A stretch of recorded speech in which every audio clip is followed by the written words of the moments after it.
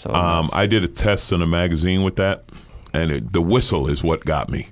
When that supercharger whistles, and just a ridiculously fast bike. And I said to him, I'm going to buy one of these for one summer, and if I don't kill myself, I'll sell it. And that literally, I rode it that summer. It was, listen, that bike was made for a guy 30 years younger than me. I had no business on that bike, but it was so much fun, and it was so quick. And then, at the end of the summer, I put it up for sale. And this kid from Utah, and I mean, you talk about the perfect bike for, he's like 21 or 22. Him and his two friends drove down to my house in like this beat up Ford Fiesta or something that literally was held together with tape. That's what was holding the bumper on. And they were at my house at like 7 a.m. on Thanksgiving Day to pick up the bike, and then they were going to ride it in shifts back to Utah. And I was like, man, this could not have gone to a better home. What's up, folks? Welcome to the Smoking Tire Podcast. This episode is brought to you in part by HelloFresh. I love my HelloFresh. It is so delicious. The recipes they send every week, there's like over 50 possible episodes to do with 70 convenience items. You know what a convenience item is? It's a quick breakfast. It's a snack. It's even a dessert, right? Stuff that's just ready to eat, right? And I love to cook. I got a brand new kitchen at my new house, but you know what I hate? Grocery shopping. I hate figuring out what to buy. And that's why HelloFresh is great, because when you're choosing your menu items for each week, it's almost like ordering food off like Uber Eats or something. You order a finished meal, you see what it's going to look like, and then just the ingredients for that meal, the recipe, the ingredients, the spices, the sauces, it just shows up together, nice and fresh, packaged exactly the right amount of ingredients for the number of people you select in your family. And there's a whole bunch of options, from vegetarian stuff, healthy stuff. The chef selects. That means they're not healthy. That's what that means. But it means it's more rich and delicious. And HelloFresh isn't just for dinners. You can shop the HelloFresh market for quick breakfasts, wholesome snacks, even desserts. Find everything you need to satisfy your cravings without stepping foot in the grocery store or the mini mart. HelloFresh works on your schedule. The plans are flexible, and you can change your meal preferences or update your delivery day, or even change your address with just a few taps on the app. There's always something new on the menu, so you check every single week and get the latest and greatest recipes. And you can customize those meals further with Hello Custom by swapping proteins or sides, upgrading to choice proteins, or even adding a protein to a vegetarian meal. Never been easier to eat your way. So go to HelloFresh.com/SmokingTire16 and use code SmokingTire16 for 16 free meals across 7 boxes and 3 free gifts. HelloFresh.com/SmokingTire16, code SmokingTire16. That'll get you 16 free meals across 7 boxes and 3 free gifts. HelloFresh is America's #1 meal kit for a reason. We're also brought to you in part today by Off the Record. You don't need to participate in their financial ecosystem. We all know that most tickets written are not to keep people safe on the road. It's to keep people paying into a system, whether it's the ticket itself, court costs, insurance premiums, quotas, you name it. You don't want a part of it. That's why Off the Record is here. If you get pulled over for any moving violation, big or small, you gotta get Off the Record. They pair you with a qualified attorney in the location where you got that ticket, and they will fight it on your behalf. You don't personally need to go to court.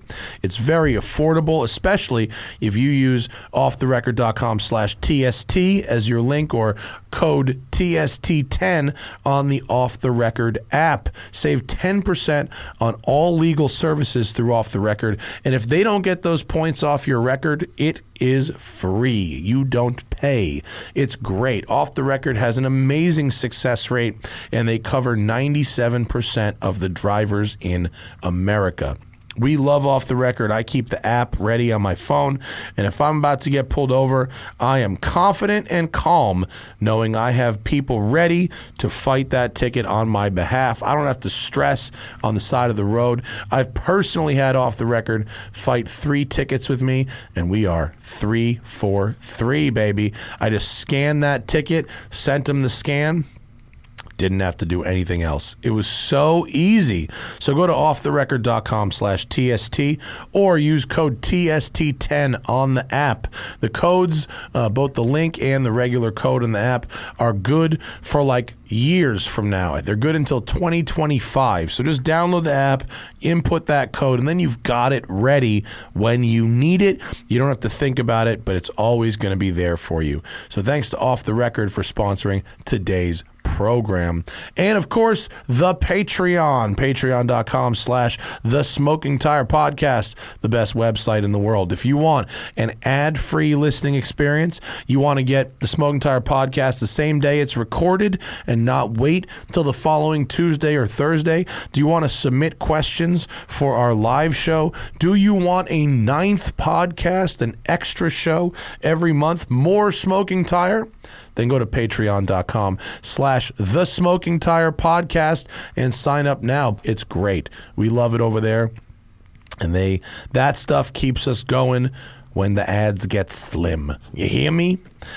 Alrighty then, on this show, my old friend, comedian Alonzo Bodden is in studio. Haven't seen him in a couple years, but the dude has been a touring monster, and not just touring comedy clubs around the country, touring on his motorcycles, whether it's a BMW GS or Honda Valkyrie, a Ducati Diavel. This dude knows his bikes. He's ridden a lot of stuff, also loves his cars, bit of a BMW loyalist, but it's a little more of a motorcycle day than a car day with Alonzo Bodden on the Smoking Tire Podcast. The fucking red button. I know you're doing well because you got your own water. Bro, all the details. Got all the details. Adam Carolla know you have your own water? He's fucking jealous. Can I take one of these to Adam? Yeah. Adam. Dude, leave one at his studio. What the fuck, Adam? What's going on? I just saw him at Pebble. We were laughing at the Acura's bringing back the ZDX. Speaking of ahead of time. Yeah. But they're making it electric, right? It's electric. Yeah. And they also put one of those dumb yoke steering wheels in the concept because apparently we don't know the reinventing the wheel joke at this point. My favorite and most flattering thing Adam ever said to me, he asked me if I was going to the auction at Pebble. And I was like, well no, Adam, I don't think I'll be there, but I'm flattered that you think I could. I'm very honored that you think the Chuckle Hut ain't kicking out that kind of money, but... I was there when he bought that Newman Porsche. Mm-hmm. And I saw him right afterwards. I was Which one? The 935, and it was $4.5 million. And I go, Adam, do you have $4.5 million? And he goes, no. You want to buy an Islero? He sorted it out though. He was racing that thing this past month. His Newman collection is incredible. And so it's an interesting thing to really focus on, right? Very special. But he drives them. I mean, he vintage races all of them. So, but it's him. Like it's not. It's so laser focused on the life history of one dude. Yeah. And to the tune of like literally millions of dollars in cars. Yeah, that's a fan. That's crazy. That is a real fan. Yeah. So how you doing? You've been I'm all good, over. Man. Your Instagram says you have a lot of frequent flyer miles this year. Yeah. This year is back to normal, and I'm not 100% happy about it because, 2020, right, the first year of the pandemic being home, I hadn't been home like that in 25 years. Yeah. Did you go stir crazy? Or no, after the initial, I'm never going to work again, I'm going to go broke and lose everything. Mm-hmm. Once that passed, it was like, wow, it's kind of nice. Did you did you find a way to innovate your comedy? Yeah, from home? we did. I was I don't know if it's good or bad to this day, but I was good at doing Zoom show comedy. So there was money to make there, and then it was here in Southern Cal, it was the outdoor shows, right? We were doing the drive-in shows, the rooftop show, the beach show. It was like being an open micer again. Did you enjoy it, the outdoor stuff? It was, it's working, right? Yeah. So it's not like being at the Laugh Factory on Friday night, but it's better than sitting at home wishing you were working. You know, some of the guys I talked to were like not into the outdoor shows at all. Well, outdoors is the worst place to do comedy because comedy you need the audience focused on you, and there's nothing but distractions, and you have a distance between you. So it's a very weird way, but it's like you adapt, man. You got to work, you know. And other states, there was still some regular work going on. Obviously, Florida and Texas never closed at all. There was no pandemic there. Yeah. But other places, they were doing, what they would do is like, you couldn't buy a ticket. You had to buy a table.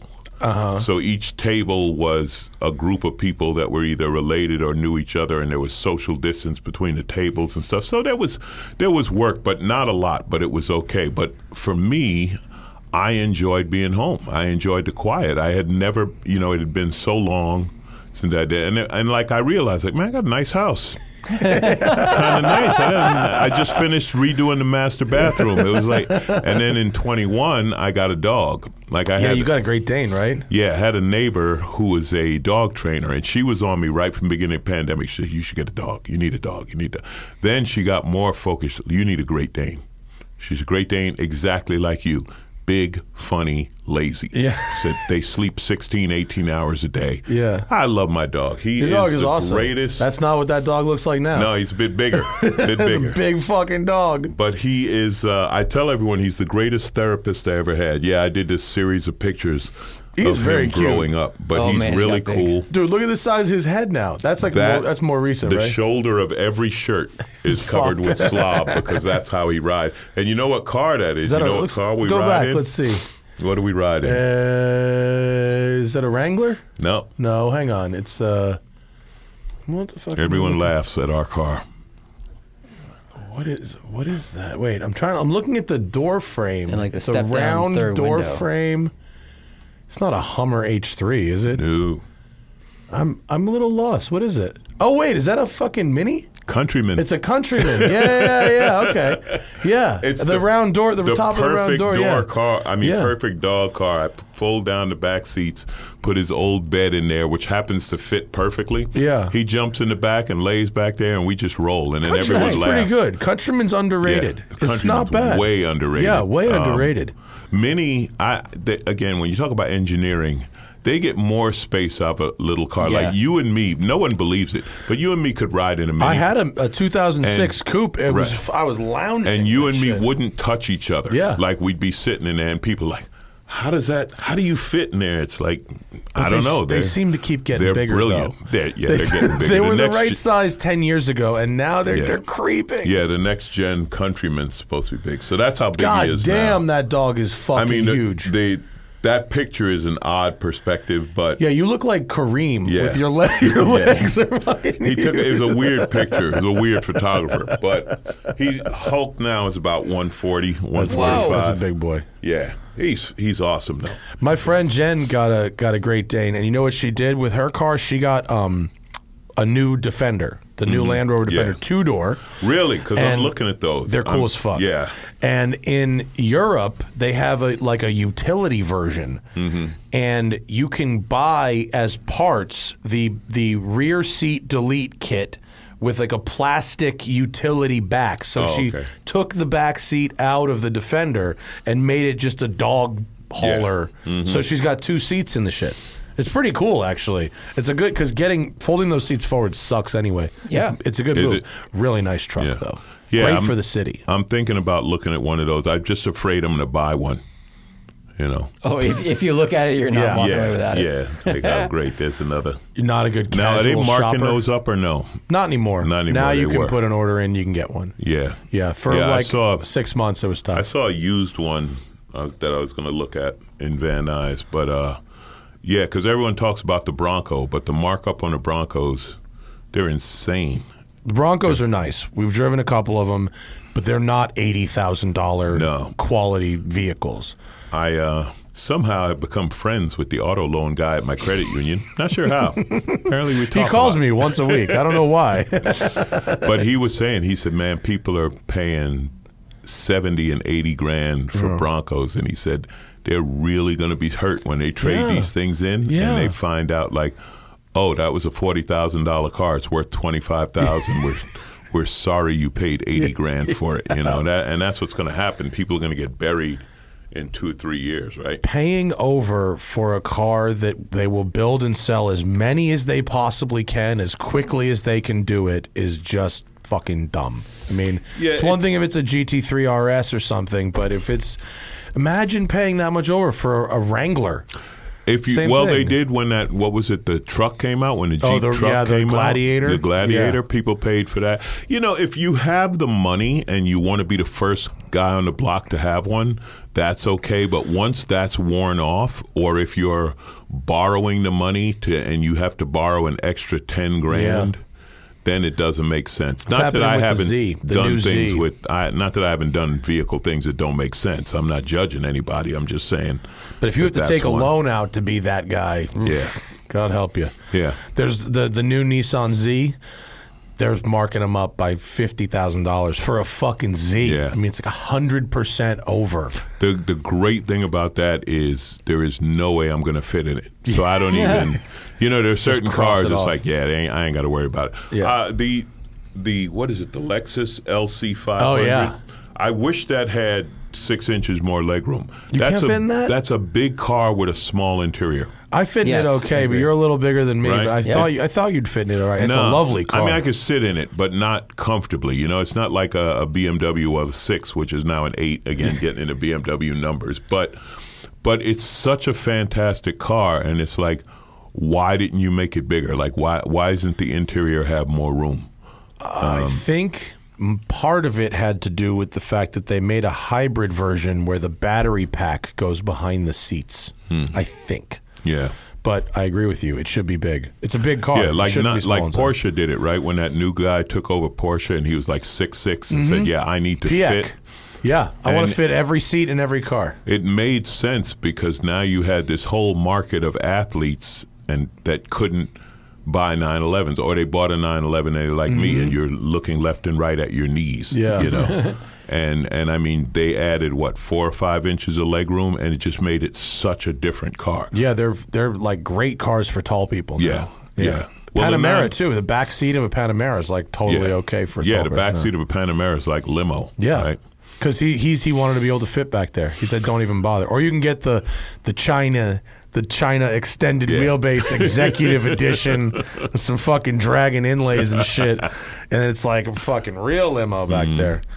But all right, so your credit union guy is your homie right now. Yeah. What is in the Bodden stable right now? The Countryman for the dog. I'm all BMW right now. 100%. 100% BMW. What? It is. That's right. It is somehow.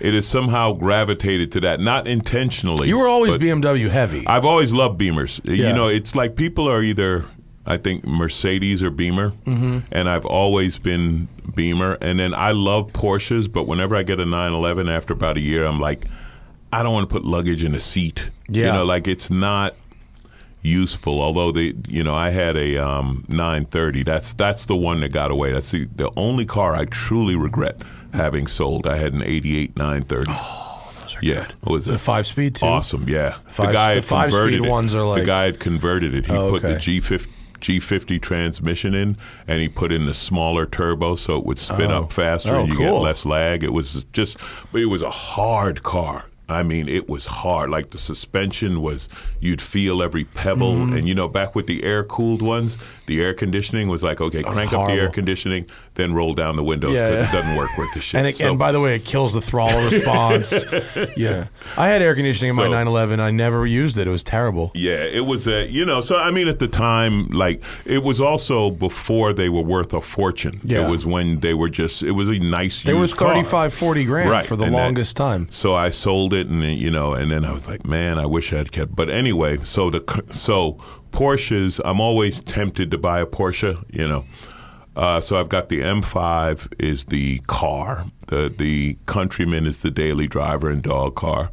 Then I've got the Megamoto, which you saw outside. That thing, Zach, you got to check out this bike outside. It's the HP2 Supermoto. Yeah, it's called the Megamoto. Oh, that's the technical name? Yeah, I thought that was your slang name for it. It's called the HP2 Megamoto. It's cool as fuck. I think it just cost me a lot of money. I think I have to I have to call Iconic and find one of those. I'll tell you that story in a minute. the K1600 Grand America, which is a big touring bike. Which I absolutely love. The BMW 6-cylinder engine is great. I always said someone just put one of those in a car. Like a little Miata or something. You know I asked about that with the Goldwing, because the Goldwing was a great motor. I said, why don't they put it in the Civic? They're like, the transmissions won't handle the weight of a car. That's what the limit is. So because they're better than their small car engines. Like the 1600 motorcycle engine makes more power than the 2-liter car engine. 1.6 liter inline six. Like now we're horsepower. Fucking talking. Crazy. Yeah. So I've got. And what is that red line at? Will it go to like 10? 8,500? Yeah, high. Something like that. Yeah. Then I've got the that's the HP2. Megamoto. That's that thing is Megamoto. real cool. And then I've got the R18 Cruiser. And I just got the K1200R, which was just really, I need to stay off Iconic.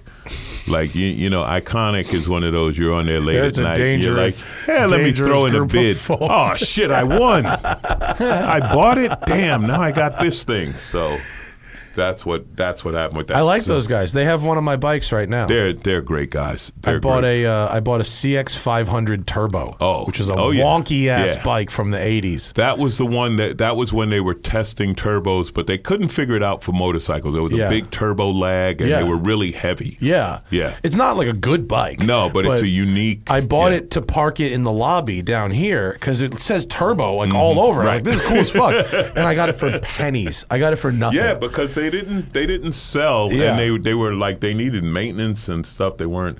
There was a crazy purchase right there. What the fuck is that? That was a Harley Fat Boy. That's like the Terminator 2 Fat Boy, isn't it? With a supercharger on it. What? So what? The guy, is that sideways mounted? No, the supercharger was just sat next to the engine. That big silver thing. No, like vertically, vertical next to the engine. Mm-hmm. That is fucking crazy. I've never seen anything like that. Who makes that? I don't remember who made the supercharger, but Pro Italia had it. I did a bunch of business. I bought a bunch of bikes with them, and Bill was like, I don't know what I'm going to do with this thing. And this was when my buddies and I, we were all getting old, so we were giving up our sports bike and going into cruisers and naked bikes and stuff. I said, how much you want? He gave me a good price. I'll buy it. And I took it to my guys, and I said, hey, man, let's put a fat rear tire on it, right? They have that Harley kit where you put like a 240 like rear a car tire on the back. So I said, let's do that, because the engine was so wide with the supercharger, right? Then they're like, well, we put the tire kit on, and we got to paint the fender. And we're thinking, as long as we paint the fender, it's like, you want to paint the whole bike? They're like, yeah, we figure we should. Yeah. So it's like, all right. So they're like, well, we painted the bike, and now we notice, like, the wheels, because you see the aluminum disc wheels, they don't really match the supercharged. So we want to polish the wheels. I said, so this is going to be an AIP custom. They were like, yeah, pretty much. And I was like, just go ahead. So do what while you you're want to in do. there. This is a great upsell. I don't know if you have the picture of when it was done. They built this really cool Harley custom out of it. Well, so when the supercharger is on the right side of the motor, does it affect the weight balance of the bike? No, man, it's an old Harley Fat Boy. You don't worry about weight balance. Harley Fat Boys well, don't handle. you know about dynamics and I shit. know. So do you notice? Because at its best, a Fat Boy doesn't handle. Yeah, okay. Like it's not that bike. Let's see. Let's see. There may not be a picture of it completed, because I literally had it for 3 days, and I told them sell it. I just didn't like the ride. It rode really bad. In that first photo, it has no rear suspension. It's a hardtail bike. It's a they call it a soft tail. It has two small shocks hidden under the engine. Oh, okay. It has like 2 inches. So it's like a of frame rear. that like rotates. Yeah, it has like 2 inches of travel. Yeah. So if you back up, I'll tell you the story. See that? Yeah, okay, you leaning over on a Ducati? That was my 1098. Yeah. Awesome bike, doing a track day. Might have been the day that picture was taken. I high-sided it. Ooh. Broke my wrist. Oh, yeah, I remember broke that. Broke up the plastic on the bike. My buddy Nick down in Florida, who's a bike builder, calls me. What are you doing with the bike? I was like, thanks for asking about me, Nick. I'm fine, like, thanks. Yeah, he was like, what are you doing with the bike? So I said, I don't know. He said, let's make a Street Fighter. Send it to me. So I sent it to him down in Florida, and then if you go to the next one, that was me unloading it from the truck when he got done. That's the same bike. That's pretty crazy. Cool. Yeah, he stripped everything. It's for sale right now at Pro Italia, unless someone bought it. But he stripped everything off of it. What's your favorite motorcycle sound, exhaust sound? Like, because mine's Ducati, and we're talking about Ducati. You know, my favorite sound is, it's not the exhaust, it's the dry clutch. Clack, clack, clack, The clack, Ducati, clack, clack. the Ducati dry clutch. What did this guy say? That it sounds like a guy masturbating with a pocket full of change. And I said, yeah, that's what it sounds like. Yeah, but to me, that's the greatest motorcycle sound because it's so unique. Yeah. But I would say Ducatis probably have the best sound. I like Ducati Because they got the twin and they got the revs. They got both. because it's a booming twin. Ooh, look at this. That's a crazy fucking bike. Yeah, there was a guy in San Francisco who did the exhaust. That was all hand welded. Nick did the belt covers. If you look, he copied in aluminum. He did like a laser cut that followed the belt. How much of that was added versus purely removed? Well, all the Plastic's gone. is all gone. So he added, he changed and added stuff. So the belt cover you can see. Yeah. He added that. He went with different brakes. The belt cover looks like it's like when people do the edges in LED lights or something. Yeah, like it's like outlined. He put the gold clutch in. But It's funky. Did it ride good? Rode hard. Definitely, it rode like a race bike. Yeah. It was basically like a race bike, and it was hot. That was fun though, and that was one of the first Street Fighter Ducati. Like a lot of people, if you see these other pictures, a lot of people copied that bike. Yeah. You know, they'll deny it, but they copied that bike, and that bike got a lot of press. It was in all the magazines and stuff like that. It was a hell of a, There's a lot of results if you search for it. A lot of photos of it. It was a great bike. It was fun. And then it just got to where I wasn't riding it much. It was sitting in the garage, and, my knees weren't becoming more flexible. Yeah. So I said, all right. Time to let that one go. I think I sold that and got a multi-strata or something. Those are great bikes. The multis. The newer one, the V4S. Man, they're that thing fucking rips. fast, man. I got one as a press bike. It was awesome. Have you been on any of the? Have you tried any like the crazy new technologies, like the Pan America with the kneeling suspension, or like radar cruise control on a bike? I absolutely love the biggest change in bikes that I love is the suspension. Mm-hmm. The electronic suspension, because I go back to the old days in the 80s when you had that stupid wrench and you had to do two wrenches at once. So you would bust both knuckles, right, trying to get, and you didn't know what you were doing. Yeah. You had no idea let's turn this and let's turn that. And then Colin Chapman, make the suspension adjustable and they'll adjust it wrong. The fork had the damping, but you couldn't feel the clicks with your little screwdriver. It was a mess. Now you get on and you punch like me. I'm heavy, so I punch in rider with saddlebags, even though it's just me, and the suspension adjusts. And now the preload, as soon as you get on, adjusts itself. Yeah. It's like, are you kidding? That's the best. I love that kind of technology. Yeah. Because it actually does. It's weird how, like, in a car, those technologies can sort of separate you from the driving experience, but in a motorcycle, it doesn't have the same effect. No, it works better. Yeah. Isn't that weird? It really works better. And same with like a quick shifter. Like I want a manual gearbox in a car, but I have no problem having a clutchless quick shifter on a bike. I still feel very involved. I have no problem with a dual clutch in a car. As long as you have control over it. But stay out of the way. The car's smarter than me. I mean, there's times. If the car is smarter than you, sometimes the car is dumber than you, and it's trying to tell you it's smarter than you. But when if you're on the track and you drive real hard or something like that, then you want to shift it. But 90% of the time, it's like, let the car do it. And it's one of those things that here's the Mega Moto on track. Oh, you tracked that thing? Not this one, but that was my first one. Oh, cool. What do these Mega Motos go for? 20? About 20. 20 grand. So you were talking pricey. About iconic. So I'm looking for pricey. I'm looking for a Mega Moto, and I tell Abby, hey, I'm looking for a Mega Moto if you stumble across one. So he gets one from some guy in Arizona, and it's in great shape. And he calls me. He's like, all right, listen, I got a Mega Moto, but I can't sell it to you. He said, because I rode it and really liked it. And the guy said, yeah, you keep that for you. So he's like, so this is going to be I was like, Avi, shut up. You're a fucking dealer.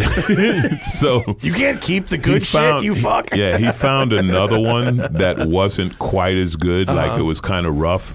And then I found one on the East Coast. This collector was selling one, and he was asking top dollar, but it only had like 2,000 miles. And I kept for months. I was like, it's consignment. I'm like, is he willing to give up? He said, no. Is he willing to give up? He said, well, actually, he's thinking about raising the price because now there's another one on there. And I said, you know what?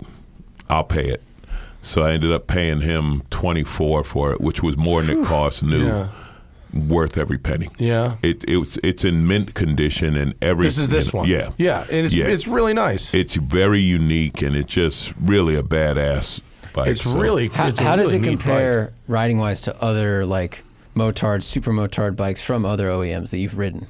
Well, it's better than the Ducati because it's much big because it's bigger. I mean, the Ducati Hyper Motard is great. But it's a small bike. Yeah, if you're 5'8", you got to be a racer size guy to enjoy it. And nobody else really made one that was, so the BMW works. Also, because it's a BMW, it does everything well. Like, it's well made, beautiful components on. It's one of the few BMWs that use a conventional fork. Doesn't use their usual telelever in the front. And, top of the line, everything, Öhlins shock, Akrapovic exhaust, all of that's factory, really light. So in comparison to the other motards, it would almost be like if you made a motard out of a multistrada. That might compete, but that would be cool. No, yeah, that would be awesome. Maybe if you crash one of those, you could send it somewhere. I did. I built a Street Fighter out of the original multistrada. I built a Street Fighter from that. Which was great. Yeah, that was a fun bike. That was cool. I have never seen one of these Mega Motos, though. I think I asked when he wrote up, and I was like, "Is that new?" He's like, "No, it's really old, actually." Like, oh shit! It was never a big seller. It was one of those bikes that was great, but a few people. But it was also expensive. I mean, at the time when it came out in 08, this says 12,000 pounds in 2007, which was like 18 grand. That's a lot. Yeah, it was about 20 grand when bikes were 10 grand. Yeah. So it was like you had to want one. Yeah. Because wasn't it only like 7 years ago ish the Ducati. Like the 1099 Panigale was like $23,000 or $25,000. Am I misremembering that? But that was that was top shelf super sport. And there was a time when like the most expensive Ducati was like $27.99. Wow. Other than the Desmos. Yeah, and then they figured out. Hang on a second, people buying this could really afford a lot more. If we made this body out of carbon instead of plastic, we could charge 3 times as much for this fucking thing. Right, and it just. They're worth it if you use them. Sure. Most people don't. Like Ducati's one in particular, people don't ride ducks the way they're supposed to be ridden. You got to ride a duck hard because they're really uncomfortable and they're hot and this and that. But when it's in its element, there's nothing like it. Yeah, the Multistrada was good every day. The Multi can do everything. That could do everything. Yeah, the Multi could do everything. I had one of those for 3 weeks as a demo, and I was absolutely blown away by how the good Multi's it was. One of those you just get on it every day and go, and it does everything well. Yeah. Have you tried any of the electric bikes yet? Like the Livewire or any of those? I haven't ridden a Livewire. I've ridden a Zero. Did you enjoy it? The new ones, yeah. The first ones, when they first came out, it felt more like your electric bicycle. It felt like a scooter. It was really light, and it just didn't feel like a motorcycle. Now they've built in that feel, so it feels more like a motorcycle, which is very cool. I rode the Energica Superbike. I wasn't crazy about it, but I have a friend he's a track dude, and he's really fast, and he loves it. He bought one. He loves it. I haven't ridden a Livewire, so I don't know. I've heard good things. It's really, I like how it rides. I think it's cool. I've heard good things about it. The range sucks, but the actual ride is very nice. Yeah, it feels like flying a glider. You lose a lot of the visceral stuff that a motorcycle. That's the Energica? Oh wow, it really looks like a Multistrada almost. Yeah, the new Energica, they made that adventure bike, and then they have a super bike version and some other version. Are these made as well as they look in the photos? That photo makes I think they're well made, but Where are they again, from? I don't know. Italy. Italy. Yeah, Oh, cool. I don't know that you're going to take an electric adventure bike off-roading. Fuck no, dude. I'm not doing that shit. Unless you had a F-150 Lightning to charge it off of or something. Yeah. Right. Or patience and solar panels. and somebody just in case. Yeah. Yeah. You need a support crew for one of those. That's pretty cool looking, though. I'm into that. You should try. You should have a go on a live wire if you can. They feel like substantial. Mm-hmm. It feels like a friend of mine just did a test on one. He has a magazine. He just did a test on one over the weekend. I'm still looking for that Harley. That's why I'm going through this. I'm listening to you, but I want to show you what they did with the bike because it came out absolutely beautiful. I just didn't like it. But I'm still the supercharger thing. That's crazy. I've literally never seen that on a motor. Other than that one, what is that? A Honda had a. Well, Yamaha, Kawasaki. Someone came out with a Kawasaki supercharger. has the HP2s, which I had one of those. So I did a test in a magazine with that, and the whistle is what got me when that supercharger whistles, and just a ridiculously fast bike. And I said to him, I'm going to buy one of these for one summer. And if I don't kill myself, I'll sell it. And that literally, I rode it that summer. It was, listen, that bike was made for a guy 30 years younger than me. I had no business on that bike. Yeah. But it was so much fun, and it was so quick. And then, at the end of the summer, I put it up for sale. And this kid from Utah, and I mean, you talk about the perfect bike for, he's like 21 or 22. Him and his two friends drove down to my house in like this beat up Ford Fiesta or something that literally was held together with tape. That's what was holding the bumper on. And they were at my house at like 7 a.m. on Thanksgiving Day to pick up the bike, and then they were going to ride it in shifts back to Utah. And I was like, man, this could not have gone to a better home. Like, you kids, like, that's who this bike was made for. We're going to do it straight and rotate. Exactly. One guy in the car, one guy in the bike, one guy napping. Rotate. We got a schedule right here. You bring 3 because if one dies, then no one can still ride it. But I was just laughing because I was like, I remember that age. Because when you're 21, 22, you do stuff like that, right? You get a sport bike, and you're like, it's only 700 miles. How hard we're gonna ride this home. You don't think about renting trailers when you're 21. Nobody's gonna rent anything to you. What's the longest you rode in a day, you think? What's the most miles you've done in a day? A little over 800. That's a fuck ton. Wow. That's what they did with it. Well, I'll tell you what. They made it look cool. Yeah. Even if it rode like shit, can you airdrop this to Zach Clapman's MacBook? It looks cool as fuck. It's got a kind of a bobber vibe. Are you control room? Yeah. Oh yeah, sorry. And they really did. Oh, they did a the beautiful look. job. Yeah, but it didn't help how it rode. Job, but it didn't declined. Actually, no, that's the iPad, which will stop the switcher gas. So just hold it up in front of one of the cameras. Here. My bad. It's okay. Put it up. I'll give it to me. I'll put it up right here. This is fairly shanty, but how's that, Zach? Framed well. Ooh, that looks. It looks pretty cool, right? It does look really good. Yeah. They shrunk like the seat, the fender. They made it look a lot smaller. Yeah, they stripped and everything more compact. down. No, these guys well, it's funny. So these guys were big time sport bike builders. One of them was. One of the partners built race bikes for, I forget, Chuck Graves' racing team and stuff like that. And then they got, here's a better picture of it. Then they got into the Harley business. Oh, here's like an artsy picture of it, yeah. There was so much money in the Harley business. They were like, we're going to give up on sport bikes. We're just doing Harleys now. These guys are way richer. You should see what these guys are blowing 50 G's on, these fucking baggers. Yeah. Well, it was crazy. Up in the canyons, you'd have these guys who were doing like stunts and shit on motards. And then they all got Harleys. Yeah. And then they started doing stunts on Harleys. That became the thing. Yeah. It's crazy. Although those bikes don't last long. Like Harleys aren't built to wheelie. When you land a Harley from a wheelie, exactly. It's a solid landing. Yeah, I remember. I always go back to Terminator 2 when he fucking, and he's got cables holding him up, and it's still just it's like yard sailing parts all over the fucking place. Have you gone back to the track since you hurt your hand? Or are you done with once, racetrack? but I would do it again. But it's been a long time. I've been back on twice. Once I had my little Grom on a go-kart track, which are is they selling super your Grom? fun. Yeah. Okay, because no, you know what they did, and this killed me. And this is why they're dealers. They bought it. So I said, "Damn, I'm thinking about selling it." And I saw that thing on like, the flip, and I was like, "I bet that's Alonzo." I said, "Man." They said, Adam, I think Adam's son wanted to learn to ride. This would be perfect. So I sell it to them. Next thing I know, I see it on the site, and it's going for way more than I said. You sons of dealers can't help it, right? It's in their blood. I just bought a can't monkey, help so it. I'm looking at all this stuff. Those little bikes are super fun. It's great. I just spent fucking $250 on shocks from Taiwan. Yeah, you have to. Yeah, mine had an Olean's. That was Olean's made a shock for the Grom, and it became their biggest selling shock absorber because you had to put one on, or your Grom wouldn't hold.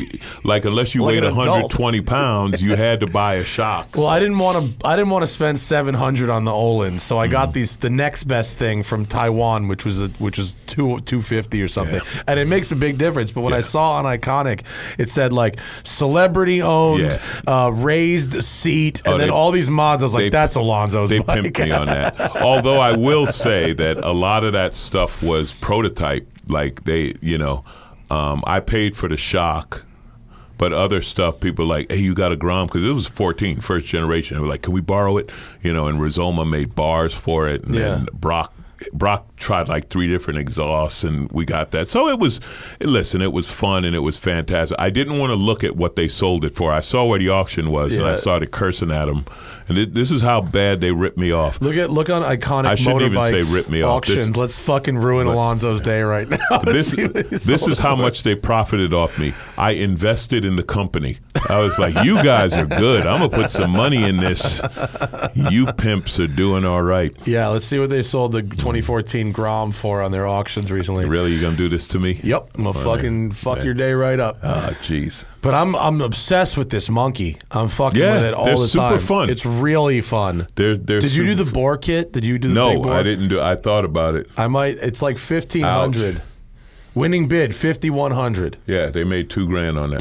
Oh, damn it! Wow. Yeah. I would have bought that shit for $3,500 off you for sure. Yeah, that thing it's great. So it's a 14. So it's a 4-speed or 5-speed? Yeah, 4. 4-speed. Yeah. The new one's 5-speed and stock Öhlins.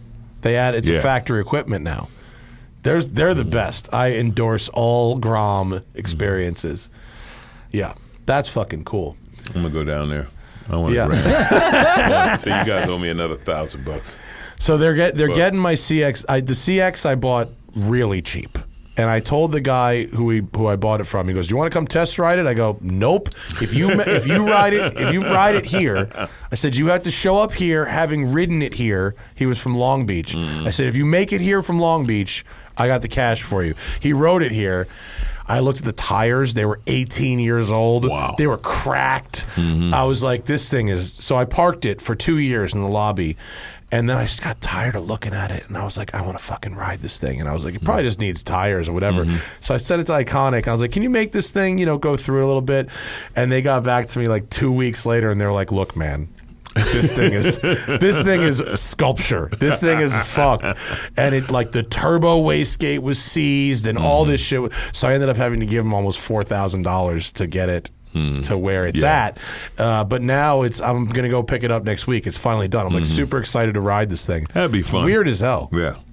Yeah. Unique. Yeah. Kawasaki made one, Suzuki made one, and Honda made one. Yeah. They were all going for it in the early 80s.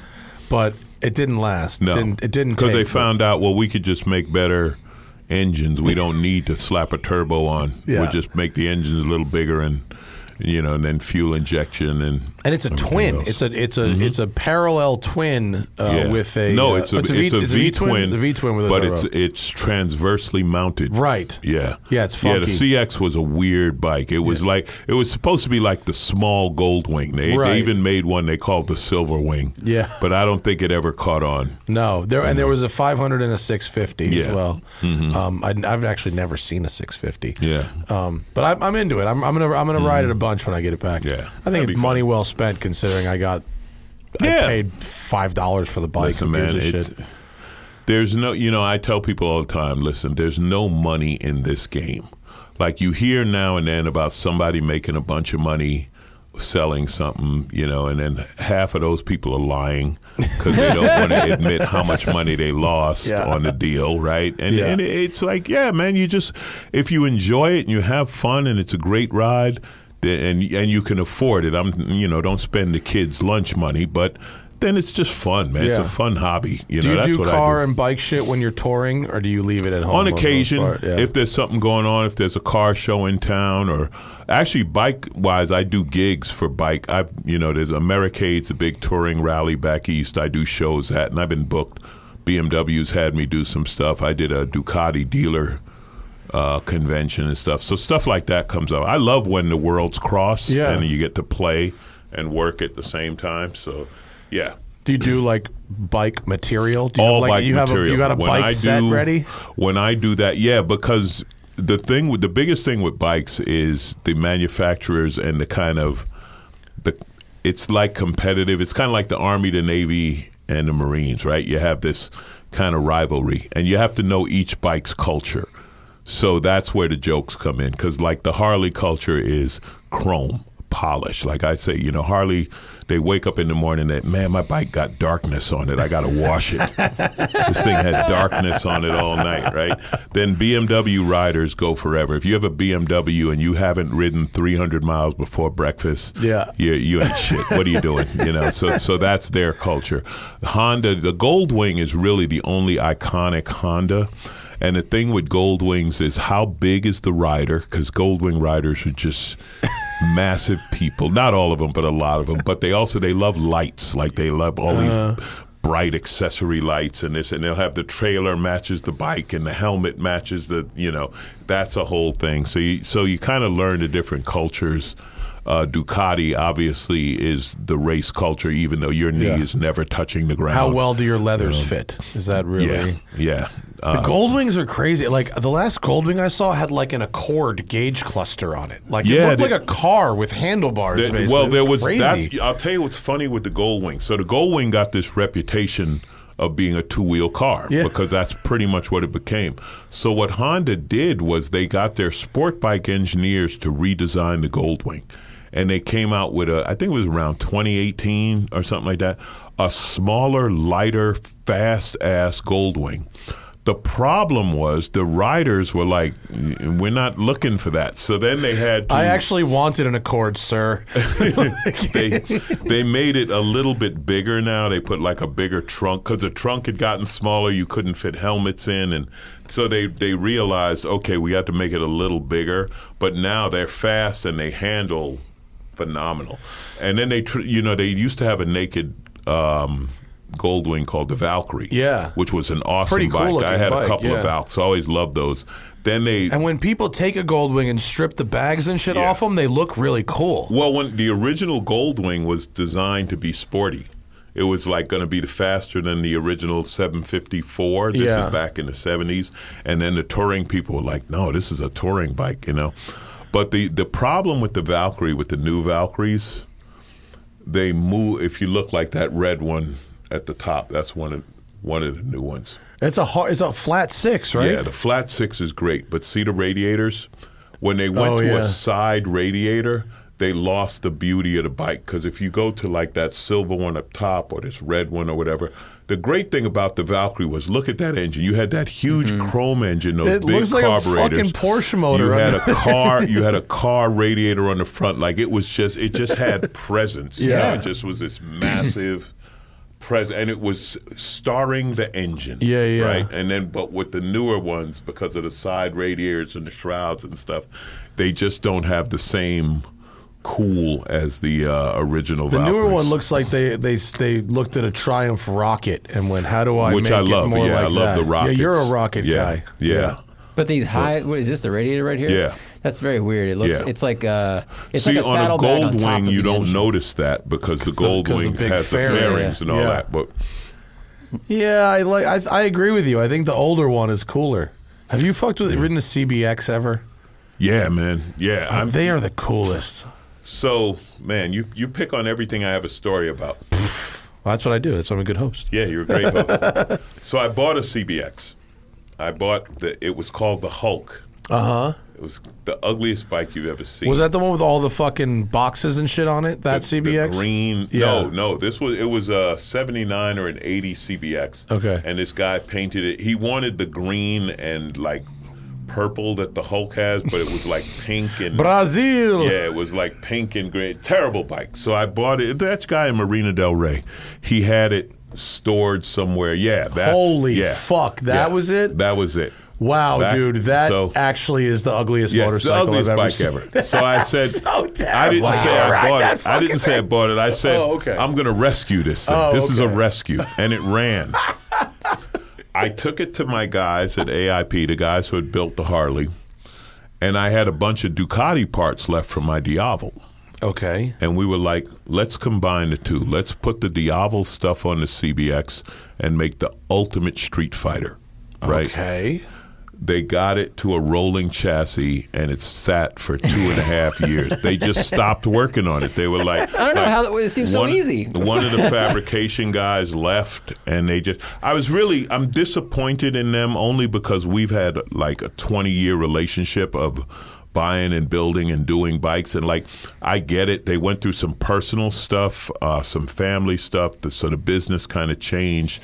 They moved out to Santa Clarita. They started doing Harleys and hot rods, and they just kind of lost, So it sucks. So I got a guy now who wants to buy it, and you still have this thing? It sits there. It's at their shop. It's on a stand in their shop. But the CBX, that was the bike when I was a kid.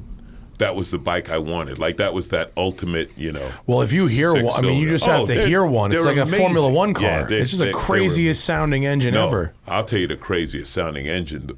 Honda's first 6 cylinders were 250 cc's. Oh, they like were race bikes like the 2 strokes? 2 strokes. Yeah. And it sounded like a hornet's nest. You talk about a crazy sound. Think of a 250cc 6-cylinder. The pistons are like that. It's like a model airplane engine. It's like 6 of those Cox. Remember Cox airplanes? Yeah. This is before your time. We're the same age. No, I'm talking to... No, we are the same age. Me and Zach. Yeah. I'm just a rough 40. You've taken a horrible care of yourself. Yes, I know. You're a mess. I know. You're a mess. He's what happens when you work out a lot and don't do as many drugs. But yeah, look at the piston. Those things were like... The piston in the guy's hand. Yeah.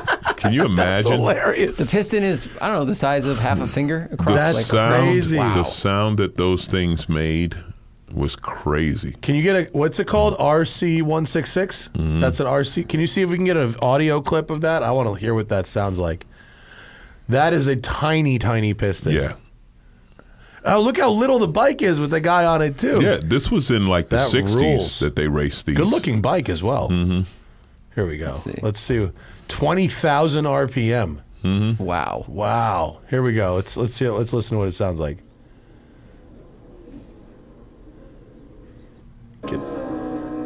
Oh, yeah. It sounds like an F1 car. Oh, man. Yeah. This is idle. It idles at like $6,000. Yeah. You almost couldn't idle it. Yeah, you had to push start it. Yep. That does actually sound amazing. Yeah. Look how quick he's shifting. Like 7 years? Oh, he's going to come back around. Here we go. Let's get a flyby. It sounds so good. I can't quite figure out what he's doing with gears. I think he's like... Well, it had probably about a 2,000 RPM power band. Yeah. Yeah. It makes 65 horsepower out of 250 cc's and revs to 20. That's amazing. That does sound incredible. And look how it looks like he's riding something that's like the size of a Grom. Mm-hmm. Oh, yeah. That's fucking cool. And now we've learned something today. Do any of those exist still? Yeah, there's still some around. Abby, get on it. Yeah, I'm sure Abby can get you one. That was the thing about Honda, right? Honda's such a brilliant engineering company but they over-engineered everything. Mm-hmm. They engineered the feel out of everything. Like we were talking about the NSX, you know. And I drove the first generation NSX, and somebody said, "What do you think?" I said, "It's the world's fastest Accord." Yeah. I mean, they do a lot of things right, but they never really excited me. Yeah, you got there's a feel, and that's why, because I had a friend who was a big marketing guy at Honda. We were talking about it. And I said, you only have one icon, the Goldwing. It's really Honda's. And then the Grom had just come out, and I said, and you got to hit with the Grom, and they knew it. But the other bikes, they work well, but there's no excitement. Nobody's lusting for a, you know. But what I mean, I've never tried it, but like, what separates a CBR from an R1 from a, I don't know. Well, Gixxer? that was, I mean. Can you do the Japanese sport bikes have their own characters, really? The 4-cylinder engine does. So they're screaming engines, but you're splitting hairs there. Yeah. Because that's when you're getting into, it's strictly bragging rights that the ZX-10 is faster than the Gixxer, which the CBR. The CBRs were always easier to ride. That was one thing. They didn't have as much of a hair trigger. They do more now, but the hairs that you're splitting, it's like, yeah, but none of you can ride good enough to tell the difference. Like, you got to be a pro to ride hard enough to know the difference. They're phenomenal bikes. The power to weight ratio on them is ridiculous. They're all flirting with 200 horsepower now. And they have all the technology like to keep you from killing yourself. Mile, right? Yeah. But to me, the open class sport bikes got so fast and so small. They made now the 1000s are the same size as the 600s, right? So they became so powerful and so small they weren't fun to ride, because it's like driving a GT3. A GT3 is awesome, but a turbo's a better car. Sure. And you're going to drive the turbo. Your GT3, you're not going to drive it as, you know. So they're literally super bikes. The open class leader bikes are as fast as world superbikes were 5 years ago, you know, professional bikes. But is it fun? I mean, you see more stunters than racers on them. Stunters love them because they're light and torquey. You can do all kind of crazy stuff with them. But riding, if you're not doing track days, like we were talking about Joe's a track junkie and his friends are track junkies, and they use their bikes to the extreme. But if you're not doing that, it's almost like it's not fun. It's more fun to get a slower bike and ride it fast. Sure. You know? Yeah. Even with, like, you know, with the Porsche stuff, like, if you're not going to a track with a GT3 RS, it's way too much car for the street, and it's actually less fun than a, quote, lesser product. Yeah, well, like we were talking about the BMWs, the CSs, you know, unless you're Zach's size, like you and me, they got to wedge us into the seat of a CS. Zach didn't like the seat either. The hard, you know, the hard suspension and this and that. And then it's like, listen, man, get an M5 or an M3, and then you can just put it in comfort. You know? Unlimited budget cars, what are you buying? Rolls-Royce Ghost. Okay. I like how it's still kind of a BMW.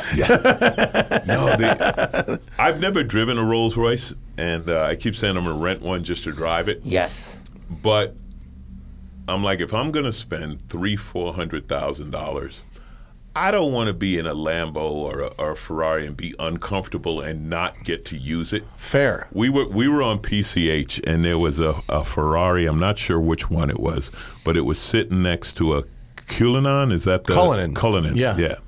And I was like, which one do you want to be in? LA traffic, which one do you really want to be in? I've driven a Rolls. They are amazing. You know? It's a totally, you know, you don't, you know, if you've been in Range Rovers and you've been in 7 Series and you've been in stuff like that, high-end luxury vehicles, you go, well, how much better could a Rolls really be? A fucking lot. Yeah. Like, it's a totally different experience. I think when I'm 65, I'm going to finance one for 10 years, and then I'm going to roll the dice. I'm going to die on those sons of bitches. I'm going to die on you. You won't get your money out of me. Right before the balloon payment, motherfucker. Take it back. I'm going out. Take it back. That's right. I'm going to lease it and run up the miles. I don't care. No, those I think are it really. It just has an ultimate car to it, the 2-door, like the ultimate coupe. Suicide door. Yeah, the ultimate coupe. The one we have downstairs, the Wraith. Yeah, that so shit's the Wraith. nice. They're beautiful. I've driven. I'm selling my house. I'm just about to list my house in Venice because I moved, and my real estate agent came over. Motherfucking rolls. Rolled up in the fucking rolls. That's good. That's both good and bad. I know. He's going to sell it, and I'm going to have to pay for his fucking rolls. That's like Abby with my Grom. Sons of bitches. But, that's the ultimate car to me. The exotics are just that. But do you want to be driving one? And the other thing with the exotics is, you got to valet park your Lambo. Like, do you really want to? You got to keep cash. It's the only thing we use cash for anymore is to pay off the valet parkers to let you park that shit yourself. Yeah, because man, I review these modern supercars, but I'm not particularly interested in buying them. They've made them easy to use every day. But it's not. That doesn't excite me. I'd rather have the Rolls or whatever for daily, and something older and classic. Like I've got a Ferrari 328 that's like from '86. It's 280 horsepower, but it's super engaging for that occasional weekend drive, and I really get the fizz. Yeah, nice. I had a buddy who had an exotic, and he said, "Man, you just get tired of driving it. You get tired of talking to people about it all the time." He said, and then if you get into the exotic world, he's like, "Oh, you don't want to be friends with these guys." Yeah, he's like, these aren't the guys you want to hang out with. So I get it. Listen, I'm like anything you can enjoy, but man, I've had as much fun driving a Mini. You get a Mini Cooper S and just they're great. Wail on it. I had the 6-speed. Mine was like an 04 or something. Yeah. It was like it's a fun. It's like this is a like supercharged one. Yeah. And went, you're driving a go-kart every day. My Mini was the most trouble I ever got in. Most tickets I ever got in a car was in that Mini. Yeah. I drove like a shitbag in that thing. Yeah, because it's a go-kart. It's so you can have fun. Like all those little Civics and stuff, like the kids were hot rodding. I had a 911, and I was talking to this kid. He had a Civic with like 300 horsepower. I was like, had it fucking ripped. You could have just bought one of these for the money. But I get it. I get it. For their generation. Like have you gone back and tried one, though? Fast and Furious world. Dude, you got to go back and try a great Civic. A really well-modified Civic. They're fun as fuck. I had a CRX, man. The CRX was an awesome little car. Whenever I see one, I'm like, man, I wonder it'd be like to get another one of those. Cost you $30,000 to get a good one now.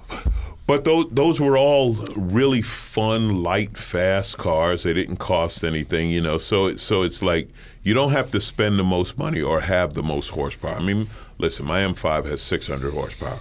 When am I going to use that? I've driven it to Vegas. I've been in the desert. That's a good time to use it. I've done some stupid things, but the only fun thing really to do is pick on a Challenger on the 405. Just when they think, oh, really? You think your little Hemi is something? Well, let me show you how the Germans do it. They are really selling a lot of Hellcats, aren't they? Yeah. Yes, they're selling a shocking amount of Hellcats. And it's one of those things that the people driving them, it's like, man, is this the official meathead car? It's really aggressive. It's a really aggressive car. And my house I'm moving out of in Venice right now, I was on right by the beach. Every Sunday was like the fucking Hellcat Nationals. Yeah. And there was a stop sign in front of the house, and everyone's doing like a 2-step drag launch away from the stop sign. I'm like, get me the fuck out of here, dude. Shit is so bad. As I putt away on my monkey. That one, and then, Teslas. Being on a motorcycle, I don't like Teslas because I just assume you're not driving it. Yeah. And they've just this summer they had 2 motorcyclists killed by Teslas and autopilot because they don't see us. They don't. Well, we just talked about this. They don't read bikes. Well, they use cameras only, right? No radar and no lidar. Right. And the way motorcycle tail lights appear to a camera that doesn't really see in dimensions, especially cruiser bikes. Right. A sport bike that has one high tail light versus a cruiser bike that has 2 low tail lights, it could appear to this camera system to be a car that's just further away. Right. And so without the redundancies, it's very, very dangerous. What is the number 1 selling bike in the United States? Is it the fucking Harley, whatever? Cruisers. Harleys. Yeah. So you have this car that doesn't see the most common bike in the country, and this has been my thing with cars and self-driving. This is my problem with it. It's like artificial intelligence will never match human stupidity. Right?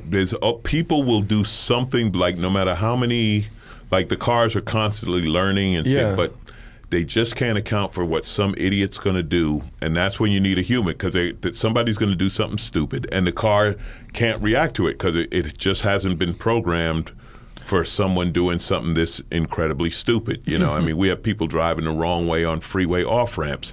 The car it's not programmed for that. It's like, well, why is that thing coming toward you? Yeah, it can't.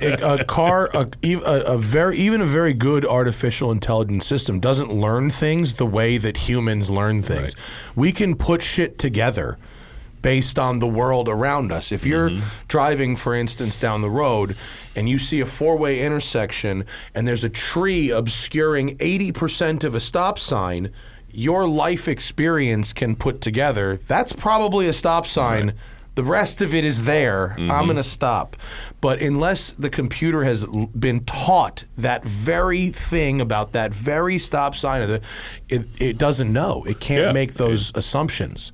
It's just not. And without redundant sensors like LiDAR and radar, a camera-only system is incredibly limited. And people will say, "Oh, well, you have two cameras, your eyes." It's like, yeah, but they don't have the fucking human brain to interpret what they're seeing. And the marketing people, they deny it, but they tell people this car drives itself. Of course they do. That's what this car, their this stock car drives valuation itself. is based on it. Yeah. It's not based on building a quality product that trim pieces don't fucking fall off. I assure you that. It's not because the car's a Rolls. So, that and that's the new thing, right? So you have to be aware of that now. Do but those are the two save cars. Lives? No, and it's because sound is directional, right? So you can hear it when it passes you, not when it's coming up on you. And for the little amount of head turning it does, the annoyance, and what loud pipe guys will never tell you is, it is miserable being on top of that noise. Like, you think that noise bothered, like, imagine just sitting on it, Especially when they just cut it right there, and when they've got the 4-inch, that's the worst sound. I had a friend with a loud-ass Harley like that with the bitch pad on the back, this and that, and his wife, beautiful. I'd pull up on my Valkyrie, she would literally be like, "I'm going to ride with Alonzo." She's like, "I'm going to ride on Alonzo." She's mad smooth. He hated it. She was like, "Yeah, look at it. Got a back seat, that big smooth engine, no noise. Yeah, I'm going to ride with him." I want to hear the engine, but like, I don't need to. I'm over the age where I need to magnify it. Right. It's tiring, that kind of noise, and they show that it's fatiguing and all. But you have a great sounding engine and you can enjoy it, but you don't need to bother everybody when you're setting off car alarms. Like, okay, you're a dick. Yeah. Like you're not tough. You're not badass. Sons of Anarchy was the worst. It was a great show, but it was the worst thing for motorcycles ever, because everyone's like, "Oh man, I'm gonna get one of these. Yeah. I'm gonna raise the bars, and everyone will think I can fight." No, they won't. You ever do Sturgis? No, yeah, you got to. You been to Sturgis? No, I kind of want to go. You have to go. Is it awesome? This guy told me, he said, once in your life you have to see Sturgis. Is it awesome? I don't know. It's huge. It's beyond scale of anything you can imagine. It's 500,000 motorcycles taking over 3 cities for 2 weeks.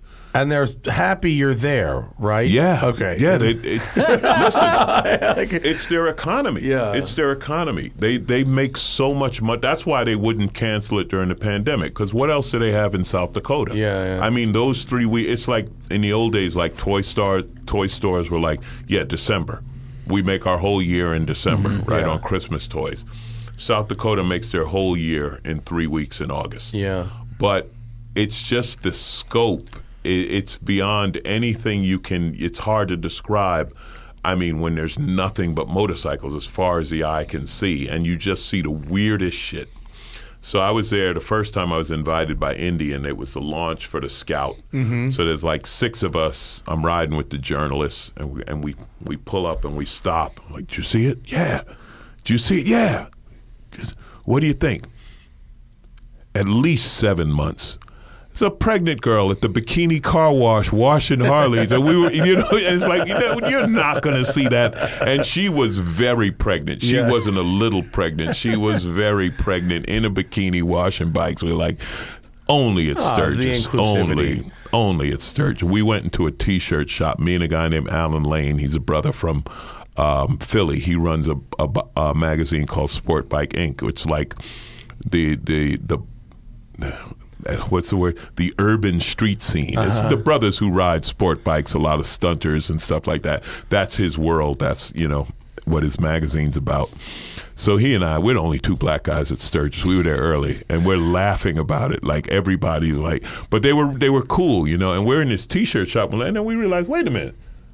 This is a Hells Angels T-shirt shop. The Hells Angels are selling T-shirts. They're not killing people. They're selling shirts, and it was like, the big, and it was merchandising. Those, So those kind of things were just funny. That's crazy. But it's Is so it weird to be like the only black dude at Sturgis? No, I mean, because Sturgis doesn't have as many. They call them the 1%ers. Those are the real hardcore bikers, the Hells Angels, the Vagos. Right. There's a big white supremacist undertow, and I always said that Harley's the only company that can sell to black guys and white supremacists. It's ridiculous. Harley and Smith and Wesson. Right, yeah, I was going to say. But no, it wasn't the overt racism that you probably would have got 10, 15, 20 years ago. It's there, but I'm not going to go looking for it. I'm not going to go test them. You know what I mean? It's like, look, you idiots want to be over there and be yourselves. But no, most people were just very cool. And there was one guy who was like, man, I'm really glad to see you guys here. It's really nice. And I was like, yeah, there's a few of us, But it wasn't in a bad way. No, he was he meant well. It was awkward, but he meant to be welcoming, right? Because, what a lot of people forget when we live here in Southern California is a lot of America is very uniform. You go to the Midwest, a lot of places, they're just white bread. Like, they haven't seen Asian people or brown people, or where they see black people, but other than that, they don't know. And they don't mean they're not bad. It's just like, this is new. Yeah. This is something, So, no, they were cool. I never felt intimidated or uncomfortable. It was more we were just laughing, and we were giving the people from India the white people are real silly sometimes. Yeah. We are fucking we watch you guys sometimes. We are ridiculous. But I got to tell you, sometimes we're the worst. Brothers. We watch you guys. The second time. You guys use the buddy system, right? You and your friend just stay together. So the second time I went to Sturgis, I'm invited by BMW, and this is when they first came out with the 6-cylinder bagger. And they had me. That doesn't seem like it works with the Sturgis vibe, but okay. It was me, a guy named Carlos, who's one of their test riders for their demos, and a guy named Kevin, a brother who was a BMW sales guy in Orange County. They fly us to Kansas City. They have what's called Black Bike Week. It's called National Bike Week. It's Black Bike Week. I've been to the one in Florida. Same thing. These brothers, I joke and I said, so you brothers bought all the road glides, right? There's none left. And you've seen, these are badass bikes. These bikes are chrome painted, stereos, wheels. I mean, is this where they have the fucking 40-inch front wheel? Yes. That shit is insane. I actually kind of like it. It's incredible. It's beautiful. Where they have the giant, like a penny farthing. It's beautiful bikes, right? And so BMW said, we want you to take the bagger over there. We want to see what they think of it. So we ride in, and they're kind of looking at us like, what the hell are these things, right? And it was so funny. To them, they were sport bikes. They were like, yeah, I could see this. But one guy, he said the most beautiful thing. He said, you know what the problem with this bike is? He said, you can't see technology. Like, this bike had a 6-cylinder engine. It had reverse. It had electronic suspension, this and that. They don't care. We told BMW, listen, you want to sell these things? You better put some wheels on it. You better put a stereo on it. Bring it out. You bring it out here to these brothers. And they were worried about the price. And it was like, $20,000 to them, that's a set of wheels. Oh, that bike? The 101 1600 bagger? Yeah, that was when it first came out. Dude, those guys weren't into this fucking thing? No, see, that one, that's a special one. Roland Sands built that one. Of course, that's a Roland Sands bike. Oh, this one. But if you go to, like, the regular one. Oh, okay, yeah. Like, that's the regular one. Oh, all right. Yeah, that looks very... I would take the Roland Sands one. That thing is pretty fucking cool. So we went there, right? So we're hanging out Friday night, and some of them are interested. They're like, this would be a good second bike and this and that, Saturday, we go back. it was at a fairground. No one's there. You know why? They all went to Sturgis? No, it rained. Oh. They can't get mud on their bikes. They all packed up and left. They were like, we ain't, and it was real. And the BMW people were like, what? And they're like, yeah, the BMW people have a full, like, right, BMW all-weather, people like, rain, so what? They were like, you don't understand. You don't understand these bikes. You don't understand this culture. So then we rode the bikes from there. That's pretty funny. In Kansas City to Sturgis. And when we got to Sturgis, like that black one on the right, it just looked like another black motorcycle. Like they didn't even really notice until you started, and then it didn't have the sound. They're like, oh, what's that? So BMW learned. They put the trunk on them, and I have the one with the trunk. It's called the Grand America, and it's a much better looking. And now the new ones, they finally have where you can get an upgraded stereo. And it's like they finally caught on to 40-inch what. front was that the one at the bottom there with the trunk on top? The top box? Mm-hmm. Yeah. Yeah. Oh, wow. Yeah, that's like cushy as fuck. Yeah. And you know what's great about a bike like that? And again, this is when you grow up and you take a woman for a ride. Real Once she's ridden on that, she's like, yeah, we ain't wasting time with your little, like that Kawasaki I bought today. Yeah. It's like, yeah. When I see a girl on the back of a sport bike, I'm like, she loves you, dude. Yeah. Because there's nothing fun about where she's sitting. Dude, the shit that I see in Venice, dude, it's like, the back of a Gixxer and a helmet and a bikini top and Daisy Dukes. And I'm like, good luck having a functional brain and no skin. Yeah, like, it's, but again, you're in your 20s, right? Yeah. So you're stupid, And unfortunately, I had a friend who had his daughter really bad accident like that, and she ended up losing her legs. Just it's horrible and sad. Wear your gear, people. It's a moment. It happens. That's the sad thing. It's one moment and it happens, and it's an accident.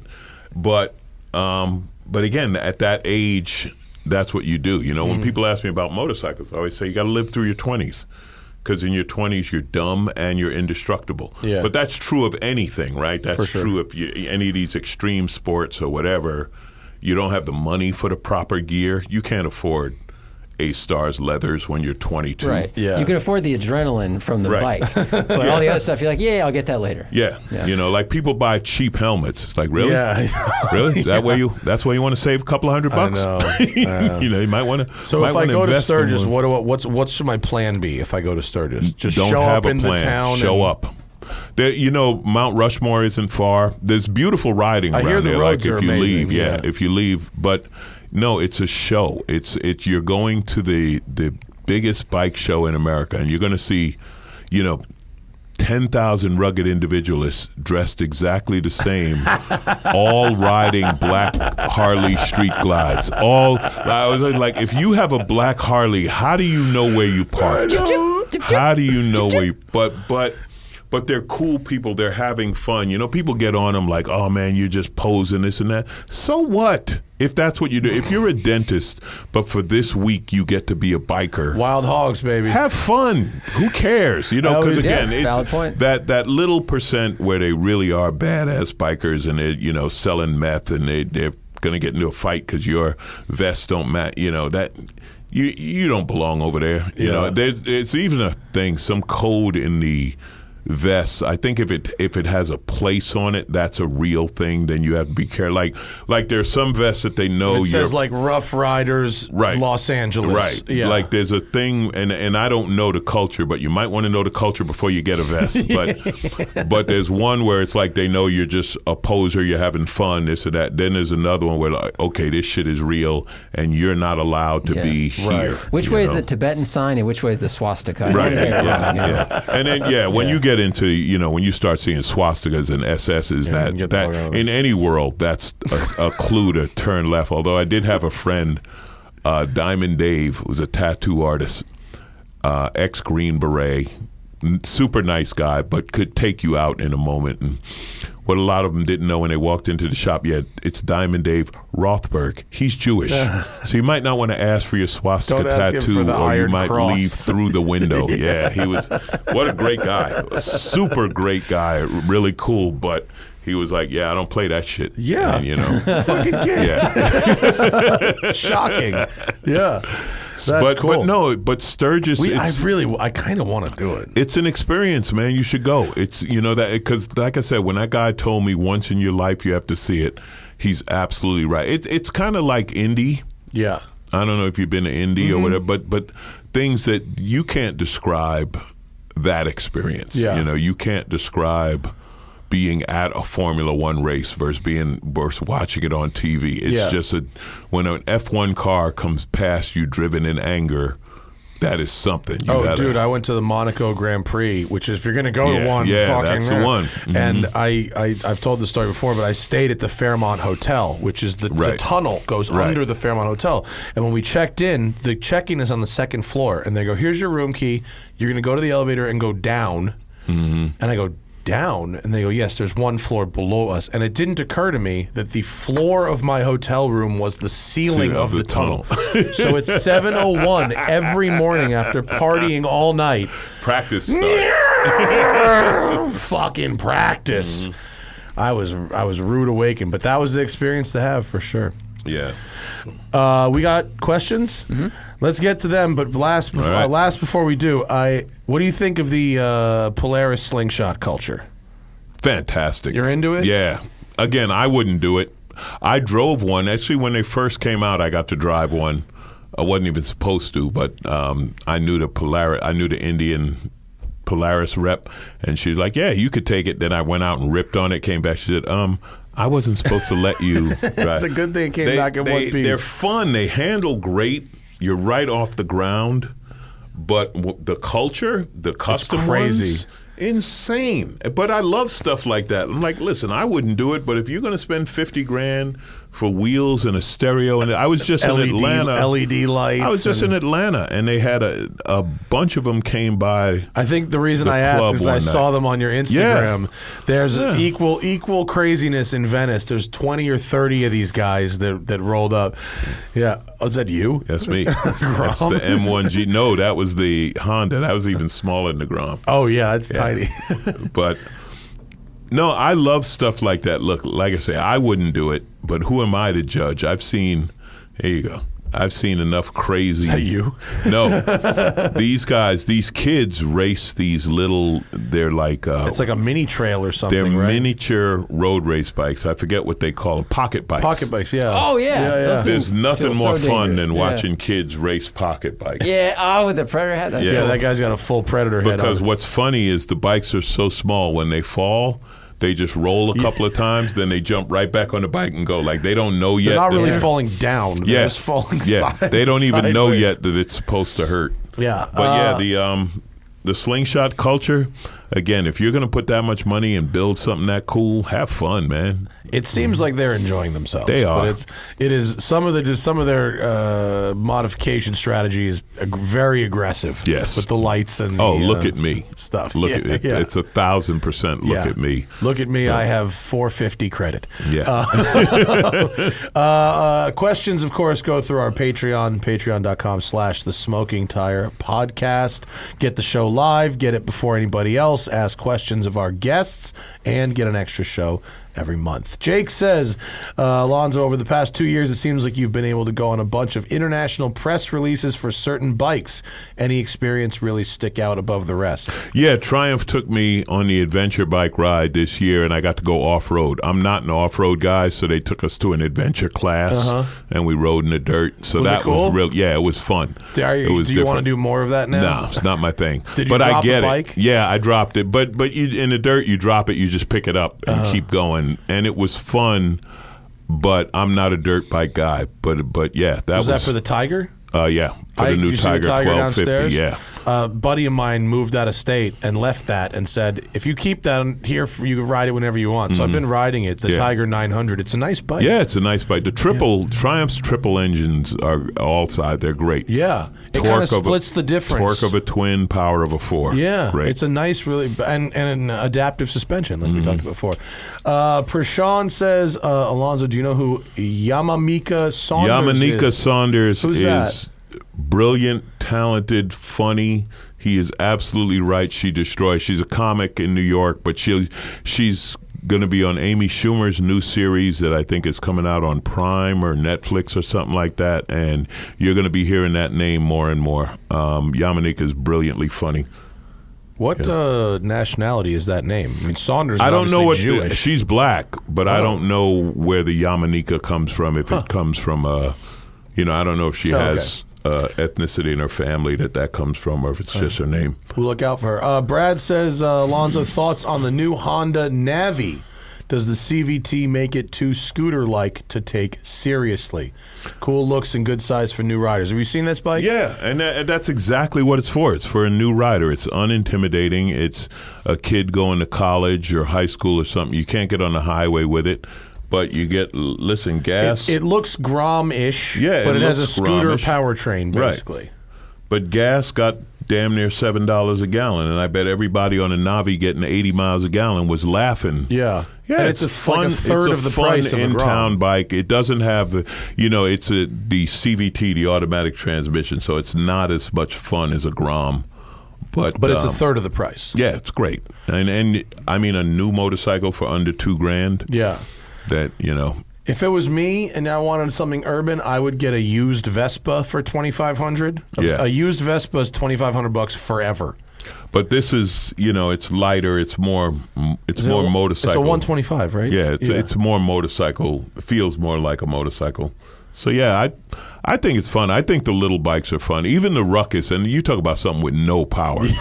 And another thing where the culture where they spend a fortune slamming them, stretching them, wheels, this and that. It's like, it's like the Grom. It's like, man, if I really hot rod this thing, I can get 15 horsepower. Yeah. It's only cost me $3,000, and I can get this thing well over 14 horsepower. That might be some of the worst horsepower returns for your dollar out there. But who cares? Yeah. I think they are cool. I'd like to have a go on one. William F. Kraft just watched your special and really was into it. How far are we from hearing a new hour?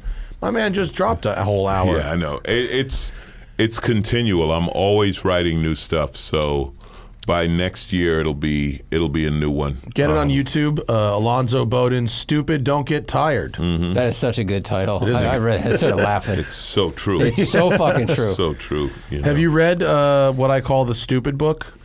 No. Oh fuck! I'm blanking on the full title. It's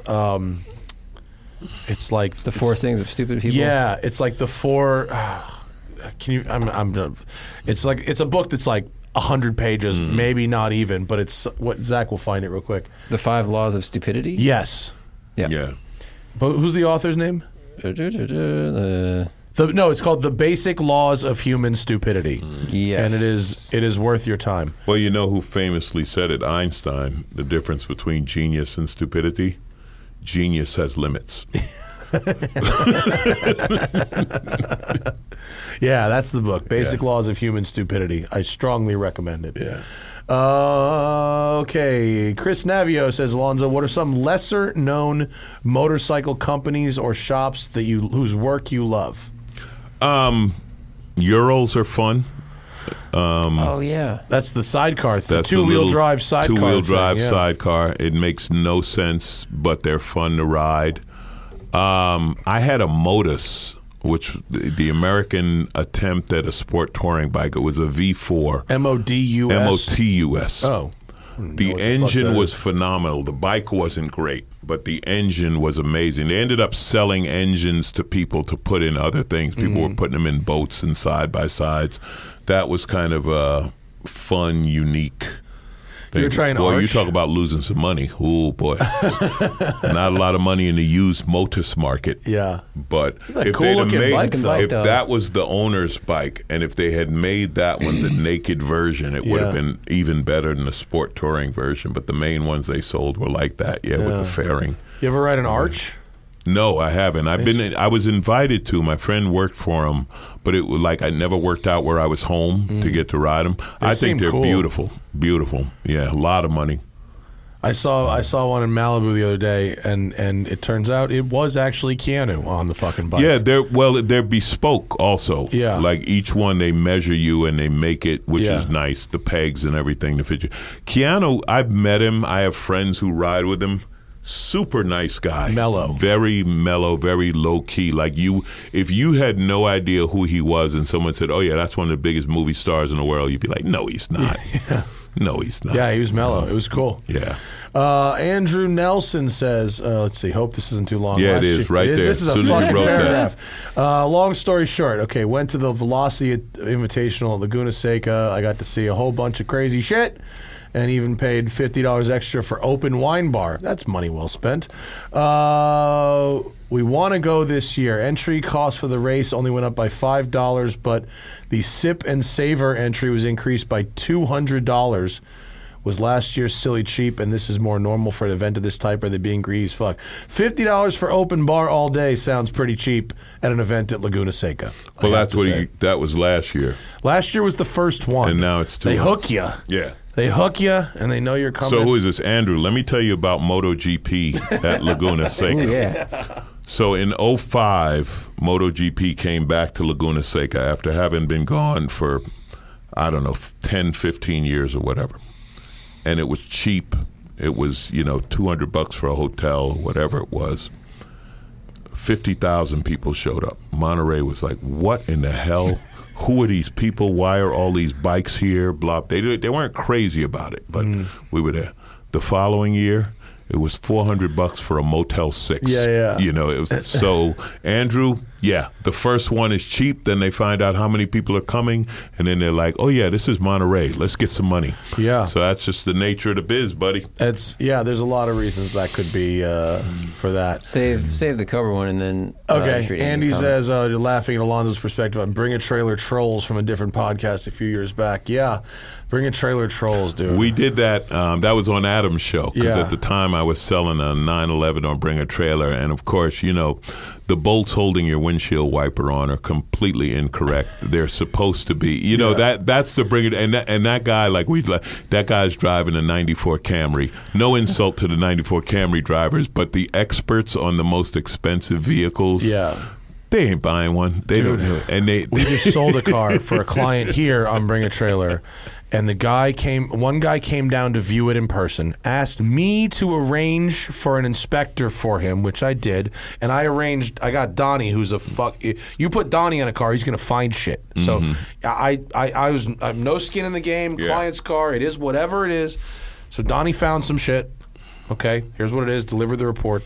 The guy goes back to the comments and is like, this car is misrepresented by the seller, and I wrote the most polite response I could come up with, representing my business, and he finished up his whole thing about being misrepresented with, I'll still be bidding, but I'll adjust my expectations accordingly. Yeah. And he then proceeded to bid up to more than the most ever paid for this type of model car, and he lost the auction by like $1,000. But his bid, even losing, still went over the most money ever paid for one of these. It was a Ferrari 612 in a weird ass color, but he just tried to he tried to scare everybody else away. I think the Bring a Trailer Trolls, they're comical because they always find, but it's always some weird thing like, is that dirt on the chassis? That's got to be $6,000 off, right? That dirt's not from North America. Yeah, but this car's for sale in Vermont. Exactly. Well, another commenter wanted me to measure the distance between the floor and the wheel arch. Of course. In the front and the back, because he thought it was slightly different left to right. Absolutely. I did that shit, but I felt stupid as hell doing it. Yeah. It was crazy. And, but they're so they're definitely funny. Alonzo, do you real quick? Do you follow MotoGP? Do you watch it? And have you watched was it Amazon Prime show? It's not, the Amazon Prime show isn't as good as the F1 show. Yeah, because it was more European and you didn't know as much. I follow MotoGP not as close as I used to. It was a lot more fun. Obviously, the Rossi era was fantastic. The Marquez era was pretty good, but now I'm not on top of it the way I should be. And I've also lost, last year killed me in F1.